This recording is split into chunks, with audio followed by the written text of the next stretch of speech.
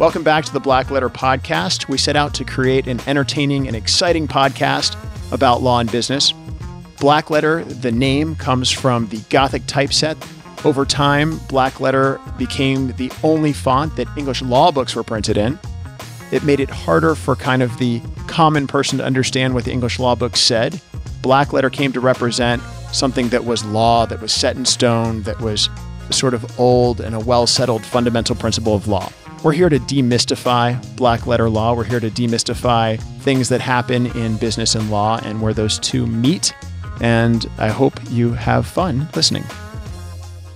And welcome back to the Black Letter Podcast. With me again this week, Ben Landers from Blue Corona. Last week, you heard from Ben about how his company started out of a sort of private accelerator from a company called Drink More Water that sold coffee. Ben saw a need while he was selling coffee and approached the owner of Drink More and said, "Hey, I'd like to be one of your incubated companies." And out of this, Blue Corona grew. Originally, it was a bespoke service for his current company, but it became its own thing over time. And now Ben is the founder of a company that markets and handles marketing principally for home services company, which we found out are companies that are needs-based, things like roofers and repair people, plumbers, things that you have to repair. And that's been his niche and very successful. This week, we're going to talk to Ben about three major things that he thinks you should know from his experience as a business person, that three big takeaways. And we do this every season, and then we roll them all up at the end of the season. And Ben, welcome back. And I want to say, I identified with you last week when you said you were at WorldCom and that kind of collapsed. So my father was a partner at Arthur Andersen, one of the managing partners, managed the worldwide tax group for that company. And fortunately retired before Arthur Andersen ran afoul of Enron and their document shenanigans in Texas. So I'm familiar with that kind of feeling of this is a forever thing. It's WorldCom, it's huge, but business can change in a snap like that. And you shifted with the times, you were flexible. Last week closed the show with asking you to think about 2 or 3 or 4 things that you wish you could, or that you would like to tell businesses that you either have done or wish you had done or are planning to do that you think are really the most important aspects of how you became successful. And I know you're successful, and we'll talk about that on a future episode about how that success has panned out. I hope. I'd be very excited for that. But in the short term, tell us what you're thinking. I've got a laundry list of mistakes made, lessons learned, and tips that I can offer. And I'll throw out some, and I'm not sure that they're exactly in the in the right order. But this is something that's very easy to understand, sort of intellectually. But when you're in it, I see it over and over again. You mentioned in the earlier episode Vistage. I've been in Vistage for a long time, and I'm in some other CEO groups. So I hear CEOs and business owners, come to the group with challenges and issues. And I guess the epiphany that I had, and then again, I'll tell a story that led to it, which is, when I started the company, it was bootstrapped, right? So I put in a little bit of money. My partner put in a little bit of money. Right. But, we didn't raise money from the outside market. We weren't swimming in cash. So I was wearing a lot of hats. Everyone who worked for the company was wearing a lot of hats. 7 days a week. I don't think I ever took a day off unless I was had a fever and, on my deathbed type of thing.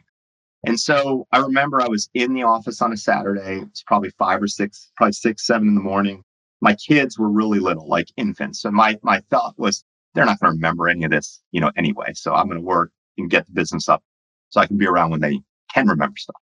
But anyway, I'm at the office, and I remember my business partner came in. He did not work for the company. He was like an investor. And he's in his workout clothes. He's getting ready to go to the gym. I'm like gaining weight, slaving away in front of my computer on a Saturday morning, like 6 in the morning. And he comes in, he's like happy, like, "Hey man, what's going on? How's it going?" And I'm like, I'm burning the candle at both ends. I can't keep doing this. I need help. I'm struggling.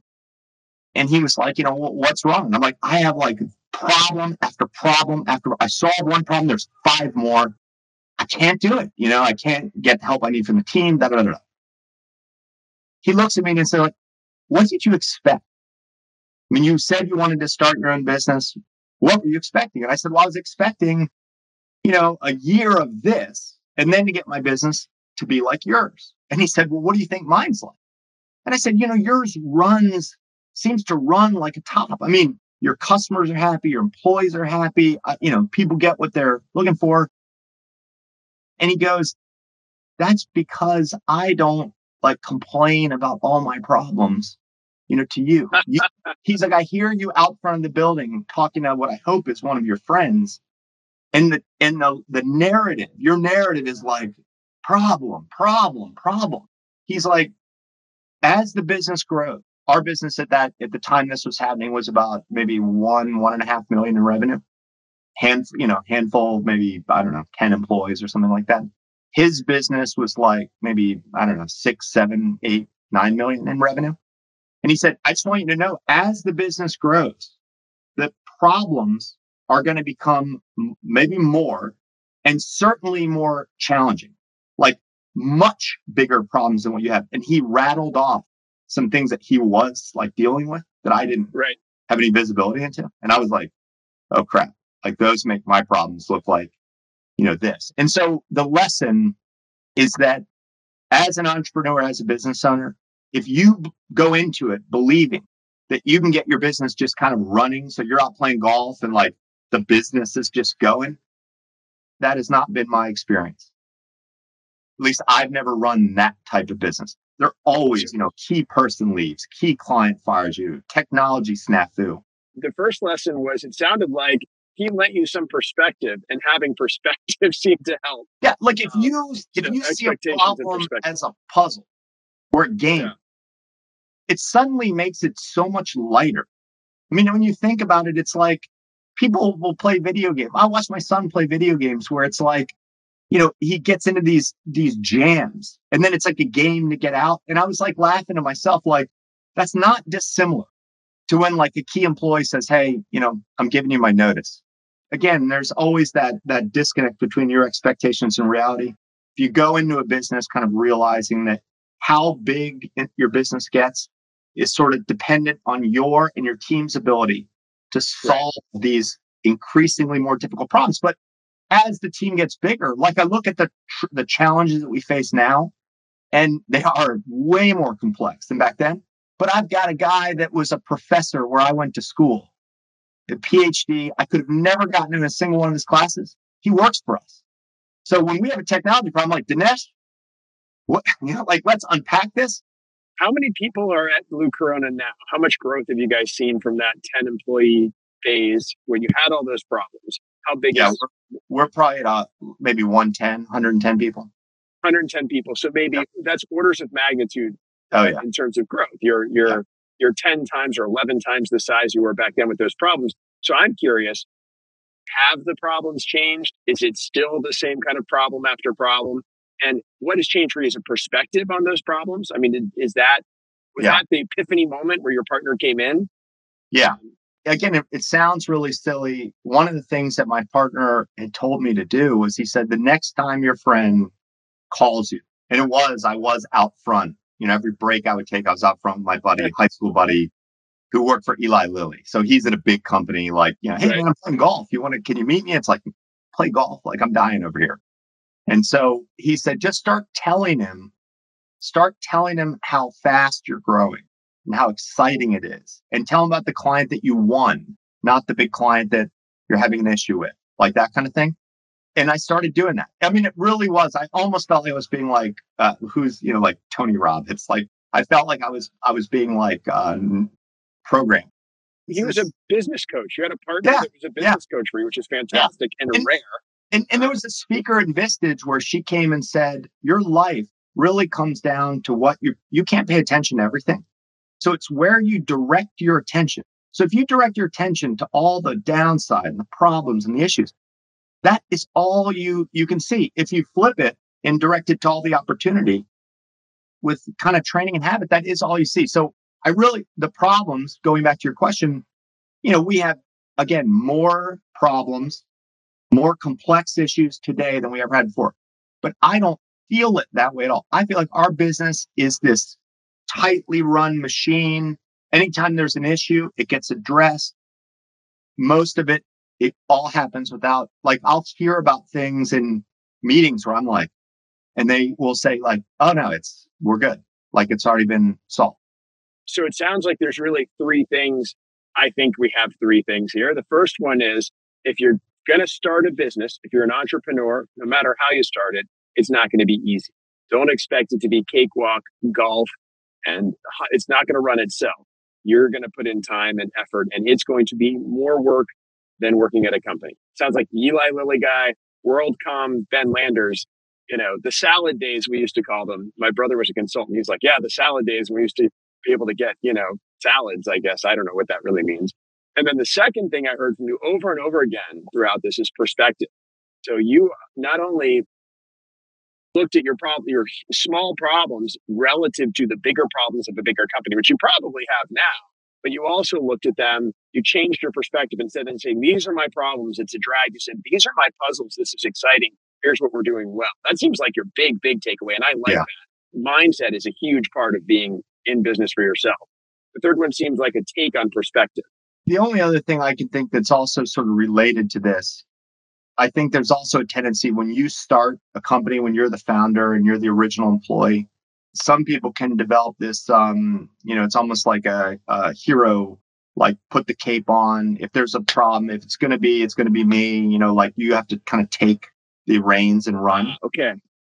And the earlier you can start to flip that, people that have worked in management for larger companies, I think, have had practice with this. But if you popped into being a business owner without a lot of formal management training, I don't think you have this, which is you have to pull it out of the team. If you pull everyone in a conference room and everyone's just sitting there waiting for you, the entrepreneur that got us here, like everyone's quiet. What are we going to do about this? And then if you make the mistake of then starting to talk, it exacerbates all of those issues of you sitting in your office at 9 at night. Or I have the same challenge especially when you're a lot like me. We're kind of the talkers. We're like, hey, this is the solution to the problem over and over again. And that is a huge challenge. I have made that mistake time and again, so I feel it.